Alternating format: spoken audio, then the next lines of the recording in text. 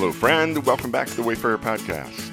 I'm Tom Vanderwell. Appreciate you joining me on this Friday. Made it through another work week on our chapter a day journey. We are in 1 Samuel, chapter 31, final chapter of 1 Samuel.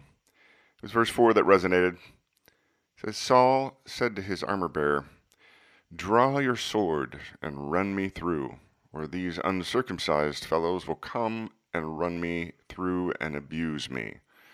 But his armor bearer was terrified and would not do it.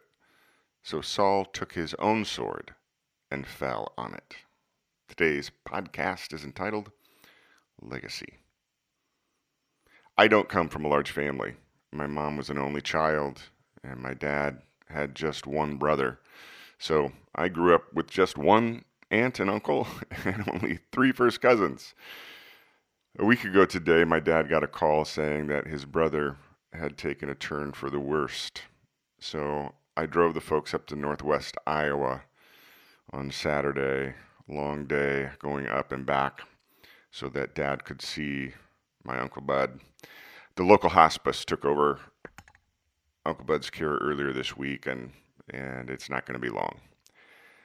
After returning home on Saturday, Wendy and I attended a dinner for a local missions organization that was rooted in one man's love for the people of Haiti. It happens that Wendy actually worked for this man for many years, and he had a profound impact on her life in her young adult years. He died just this past year, and his son has grown the mission organization that his father inspired. And at the dinner, he paid his father a wonderful tribute. Wendy shed more than a few tears sitting next to me. Today's chapter tells the end of Saul's tragic story. Falling on his own sword in an act of suicide is, I found, an ironic and sad end to a life marked by self-destructive choices and behavior. So, not surprisingly, you forgive me if I have death on my mind this morning. In yesterday's post, I mentioned the reality that everything I possess gets left behind when this life journey is over. But that's not the only thing I leave behind. My possessions are meaningless in the grand scheme. What isn't meaningless is the legacy I leave behind with those who my earthly life touched.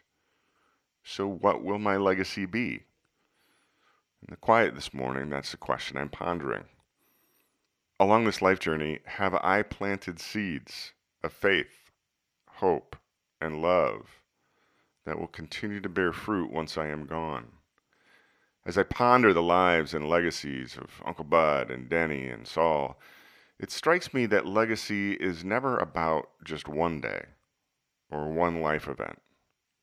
Legacy is the culmination of daily motives and words and actions, relationships and choices across some 30,000 or more days that I may or may not be granted on this earth.